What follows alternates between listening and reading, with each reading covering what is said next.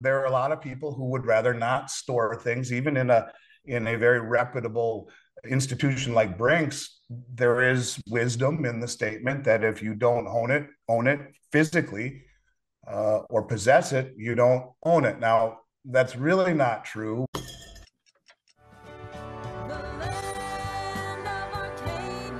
Well, hello there, my friends. Chris Marcus here with you for Arcadia Economics as we pick up our coverage following Labor Day. Hope everybody had a great holiday weekend, got a little bit of a breather in there. And of course, the silver market keeps on going, as will we. So, joining me once again for our Tuesday physical silver market update is Andy Schectman of Miles Franklin. And Andy, hope you had a good weekend as well. Nice to have you back. And how's everything going today? Going good, brother. Yeah, these 3 day weekends, I'm actually going to, if I were running for president, that would be my primary platform, that we transition to 3 day weekends. It's nice having that extra day. You wake up Saturday morning and think you got to start preparing for tomorrow being Monday, and then you're like, oh wait, there's still 2 more days. So never long enough, but always good to see your face, brother, and good to be back again. Well, good to have you here. And as we start off the week, silver down a little bit today, a quarter on the Kitco chart, which brings us back just roughly to about even on the year. Certainly an eventful year it's been. Banking issues, everyone waiting for the Fed to see when they are finished hiking has not happened. Well, it may have happened so far. We'll find out a little bit more in just a couple of weeks at the Fed's latest meeting. But to start things off, would like to get an update as we cover each week on what's going on with the premiums and how customers are reacting to the latest developments in silver right now. Look, it's interesting. The price really, I think the people who are actively in this market understand what's going on with the price. They understand that it is being done to maintain an illusion of strength and stability in a currency that is fractured and fragmented and starting to lose share of its global dominance. And I think the price is less of a hindrance in terms of its counterintuitive action or its non-performance yet. I think people are understanding, even if it frustrates them, that deep down this is a good thing. This is a subsidy. You don't walk into Nordstrom's and those that are still open that aren't being closed because of theft, but you walk into one and the pair of jeans you want are on sale. You don't say, crap, I wish I could pay full price. Now that's a clever way of saying it. I'm not trying to be, but what I'm saying is that the people have greater understanding now, largely in part to things that you say and the reinforcement of the broader fundamentals that people understand. So look, I know people would like to see prices moving much higher. We always say, be careful what you wish for. And the longer they're able to maintain the illusion of status quo, the better value it is. And I guess you just have to ask yourself, if you're frustrated by the lack of price performance, would you rather have everything falling apart and things really getting interesting on multiple levels, geopolitical and political and social, and all of the things that would impact our lives with a higher price in silver, tailing along? That's going to come, but let's not rush it. I think the fundamentals are so strong right now that before we know it, those types of prices will be evident. But I'm more concerned about what comes along with it. But hey, look, gold just hit I believe it's all-time high in China and Japan, just on Friday. So, or maybe even on Monday. It was just the other day. I just read an article that it's rising in other currencies. The dollar's strength is blinding the reality that gold and silver are performing really, really, really well in other currencies. So give it time. And as the dollar starts to lose its share of settlement transactions in energy, I think ultimately it will start to erode its reserve status. And then we will start to see gold and silver take off the way that we have always anticipated. And just have to hang on, I guess, and trust your gut. That makes sense. And as I pulled up a moment ago, dollar index up 60 cents today. So Perhaps you could expect gold and silver to be down even a little bit more than they are. But again, has that been reflected in premiums, or are we still basically at the same levels of the last couple of weeks, or any changes there? The U.S. Mint, it's really interesting, Chris, that we talked about the premiums on the U.S. Mint, the coin's starting to climb up a bit. I mentioned when I was on with Bix the other day, I told him the two most influential interviews I've ever heard in this industry were first yours with Bart Chilton, and second his with Jack Sermon. something.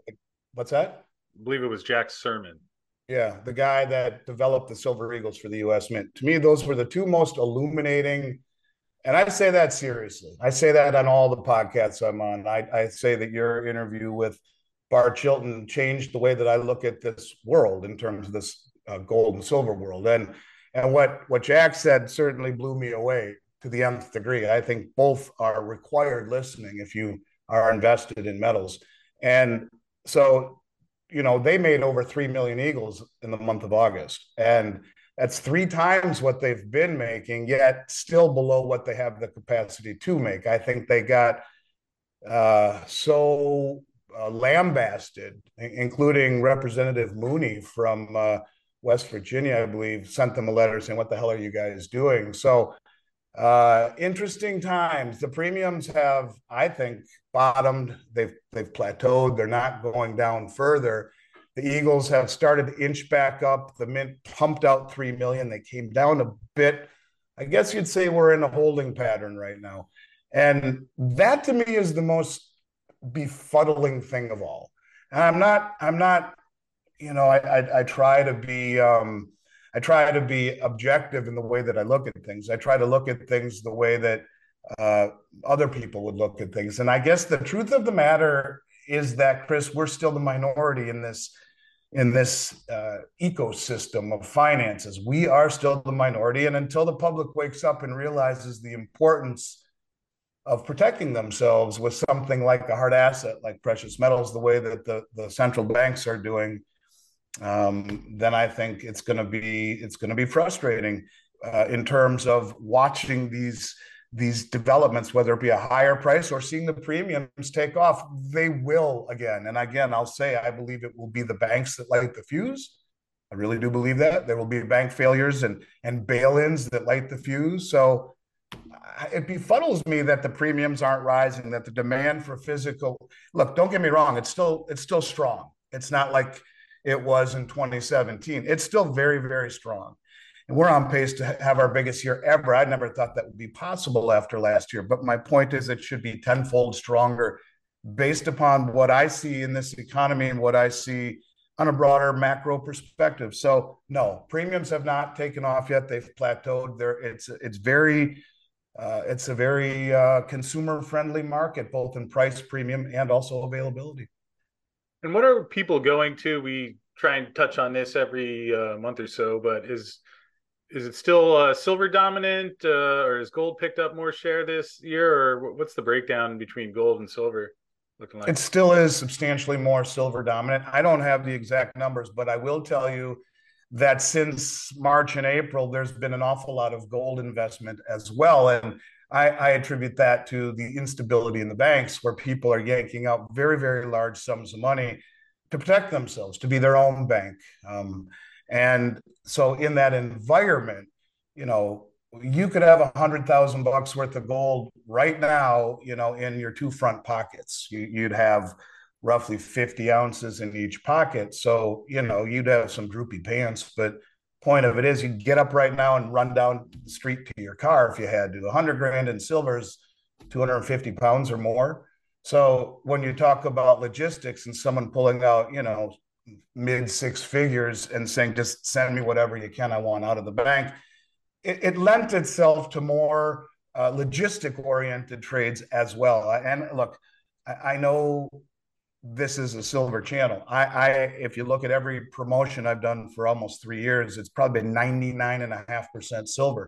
I view it as the most undervalued asset, the value of a generation. I do mean that. Honest to God, I wouldn't count out gold either. And I tell people that, when you have a tier one asset, when you have an asset that is being accumulated by the banks in greater numbers than ever before over the last 18 months, there's a lot to be said for gold, even though silver is the most attractive play on the planet. Put it all together, logistics come into play, and there are a lot of people who would rather not store things, even in a very reputable institution like Brinks.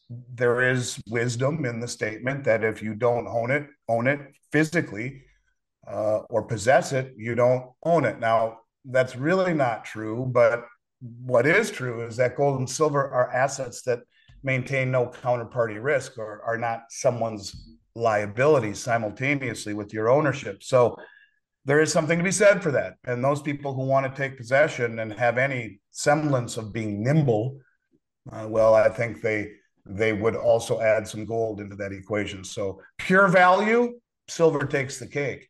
But on very large purchases, it can become difficult if you don't want storage. And back to what you were saying there, that I'm glad you brought that up. The if you don't hold it, you don't own it. Obviously, a lot of people cite that phrase, and I think there's credence to it. Yet, I mean, also perhaps some limits where how much gold or silver do you want to store in your safe at home? What would you say about the risks of using storage? Is that something that you're concerned about? Again, I wonder if if you had gold or silver stored in the Ukraine in a vault that was supposed to be safe, then there are conditions that seem to be popping up more and more, which can change the equation a little bit. But what could you say about the risks of storage in general, and perhaps any red flags to watch out for? I mean, I know what you just said was somewhat silly, but it's also incredibly true. I mean, you know, the unexpected happens. And I'm not saying that there wasn't trouble brewing in the Ukraine, and I don't know how long back it goes. I'm not a student of Eastern European geopolitical events, but what I would say is that who would have ever thought that we would be blindsided by a pandemic if we were having this discussion over Thanksgiving in 2019. So unexpected happens, shit happens. And so if you're going to store your metal, I would only work with a very reputable deal or reputable institution like a Brinks, who has a very big balance sheet, who's not going to abscond with your money unless they were told by a government edict that they had to give it up. Now, look, is that a possibility? Yeah, absolutely. And anyone who stores metal understands that, or anyone asking that question understands that. But I think you weigh your options, you hope for the very best, you take every step you can to prepare for the worst. Um, and if you're not able to possess it, then you choose the best storage option available to you. And people should also think about becoming. Look, I make money in our storage program. I would tell people absolutely store your metal personally first and foremost if you can, and get creative. Go into your backyard with a shovel at 2 a.m. and become a midnight gardener and dig a hole if you have to. But yeah, we live in a world, Chris, and this is gets back to what I was really talking about earlier, is why the premiums aren't going to the moon. We live in a world where you know, I don't think anyone would be freaked out about anything anymore if it happens. With all the talks of, these flying saucers that Congress and was having meetings about, and the fact that the U.S. government's tight-lipped. I mean, if all of a sudden a bunch of flying saucers landed on the Capitol in Washington D.C., I don't think people would be too surprised. Now, I'm saying this tongue in cheek, but what I'm saying is that we live in a world where things are just upside down, and bizarro world, it seems. So yeah, I think you're best if you can hold it yourself and remove any and all counterparty risk. I truthfully think you do have a better chance of being ripped off by the system than you do a would-be burglar in your home. With all of that being said, I have profound respect and admiration for Brinks. I've worked with them for 15 years and never raised my voice and never saw an ounce out of place. So in a world of imperfect choices, I like it as good as any. But yeah, I mean, your mind's eye can wander as far as it needs to determine what the risks would be. outside of the insurance policy, guaranteeing replacement value for theft and fire and flood and all of those things. But, act of God or nuclear war, God forbid, who knows anymore, brother? So you hold it yourself, and if that's not an option, then we have a good one for you. But your question is one that has no answer. All right. And actually, if we did have UFOs flying around the White House, would not be the first time, as there actually is that interesting 1952 data point where there were a series of unidentified flying objects reported in Washington, although we'll leave that aside. But in terms of the storage, though, something I've thought makes a lot of sense is perhaps some diversification of storage depending upon the amount of metal you have, and perhaps using a couple of different vaults rather than placing everything in one. Is that something that makes sense as well? Yeah, I mean, absolutely. And, we have a storage program in Canada that I used to be much more enthusiastic about telling people about before Trudeau usurped the rule of law and due process. Now, that has nothing to do with our program, but certainly he put a stain on the way the government goes about their business in terms of Canada. I still have a lot of my own metal up in various locations up in Canada and some here in the United States also. But yeah, diversity in location is a good idea.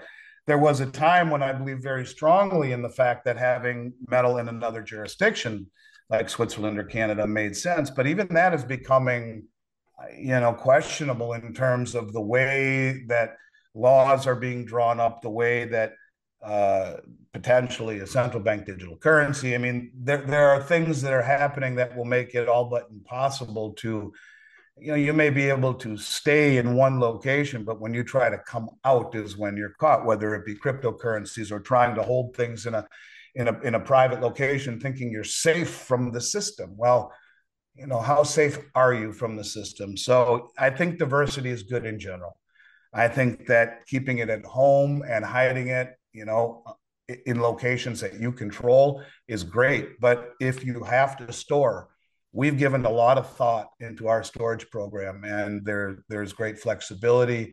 There are a lot of things that no one can compete with in terms of the way that we've negotiated a fixed rate with Brinks and safe deposit box program with Brinks, things that no one else has. We're very proud of.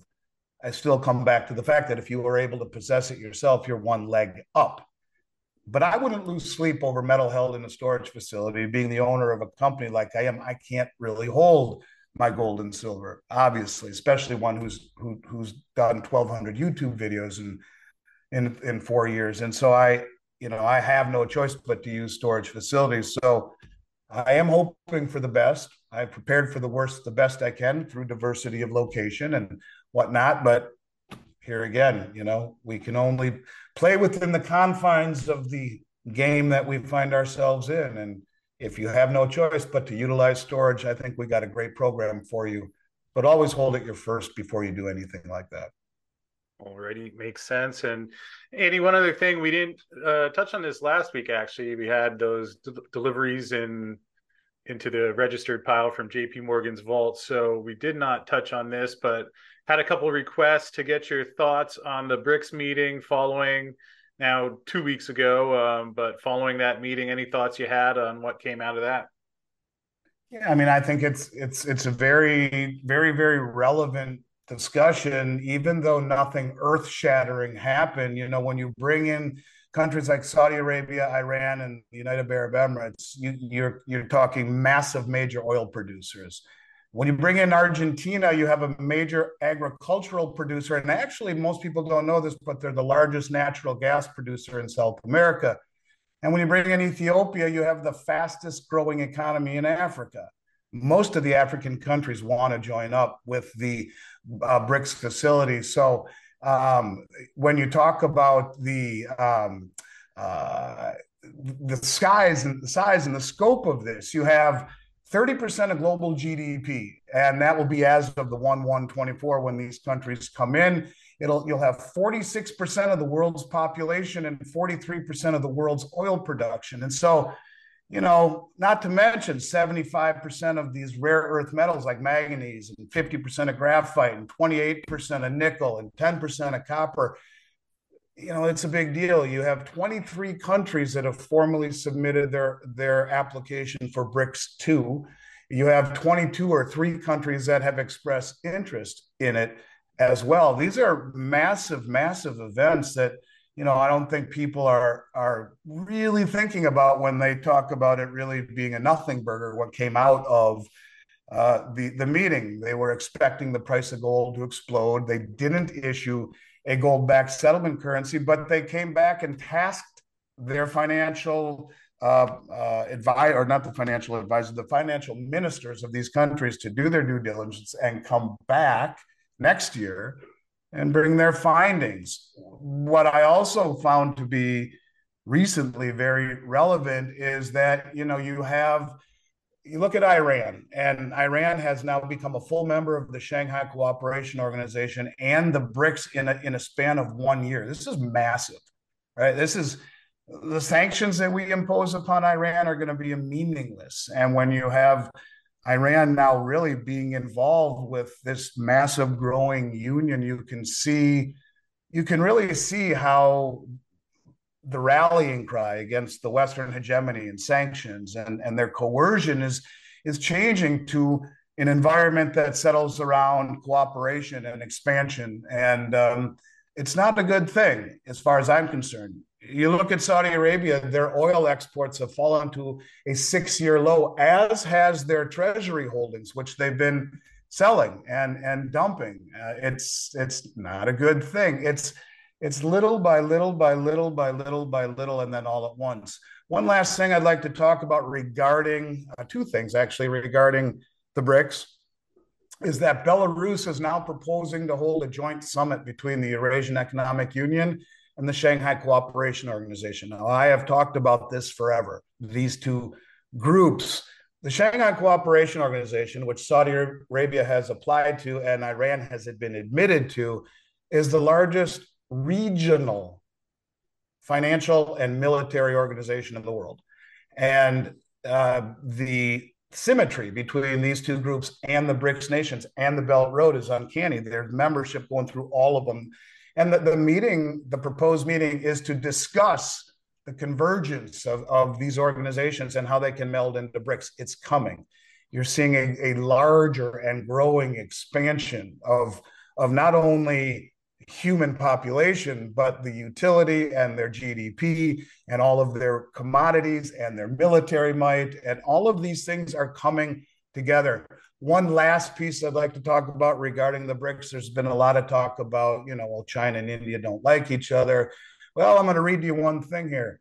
Chinese President Xi Jinping and Indian Prime Minister Modi agreed last week to seek a resolution to years of tensions along the Himalayan border area. So, in fact, they're agreed to direct the relevant officials to intensify efforts at expeditious disengagement and de-escalation.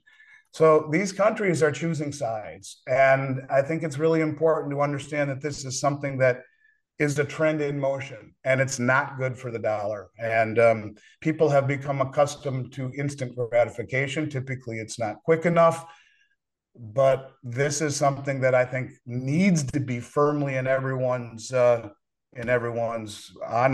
radar. It's only going to get crazier from here, as far as I'm concerned. Well, we'll certainly keep an eye on that and appreciate your thoughts following the BRICS meeting, and was some substantial new additions, even if there was no gold settlement currency announced, and which I don't think means that it's not being worked on. And we've certainly heard a lot of commentary from Russia on that topic, which see how it plays out going forward. And Andy, just in wrapping up, is there anything on special for people who are in the market or looking for silver at this point? Yeah, we have both silver and gold. We have the 2023 1/10 ounce gold eagle at $37.50 over its melt value. So you take the price of gold, divide by 10, add 37.50. And we have the Valcambi kilo silver bar at $1.99 over melt value per ounce. They're 32.15 ounces. They are amazing bars. They come with certificates of authenticity that match the number stamped on the bar. and they come in boxes of 15 if you're so inclined to buy a mint box. But great value and great utility in the gold, great value in the silver, and crazy times, Chris. I think there's going to be a lot to talk about every week. I truly, truly do. And next week we need to do this together in person, and look forward to picking up where we left off. Well, appreciate that. And if people have questions about anything that we talked about here today or want to find out more about those specials, Arcadia at milesfranklin.com. And Andy, thank you as always for joining us this week and look forward to doing it again next week. Great to see you, Chris. I do as well. Talk to you soon.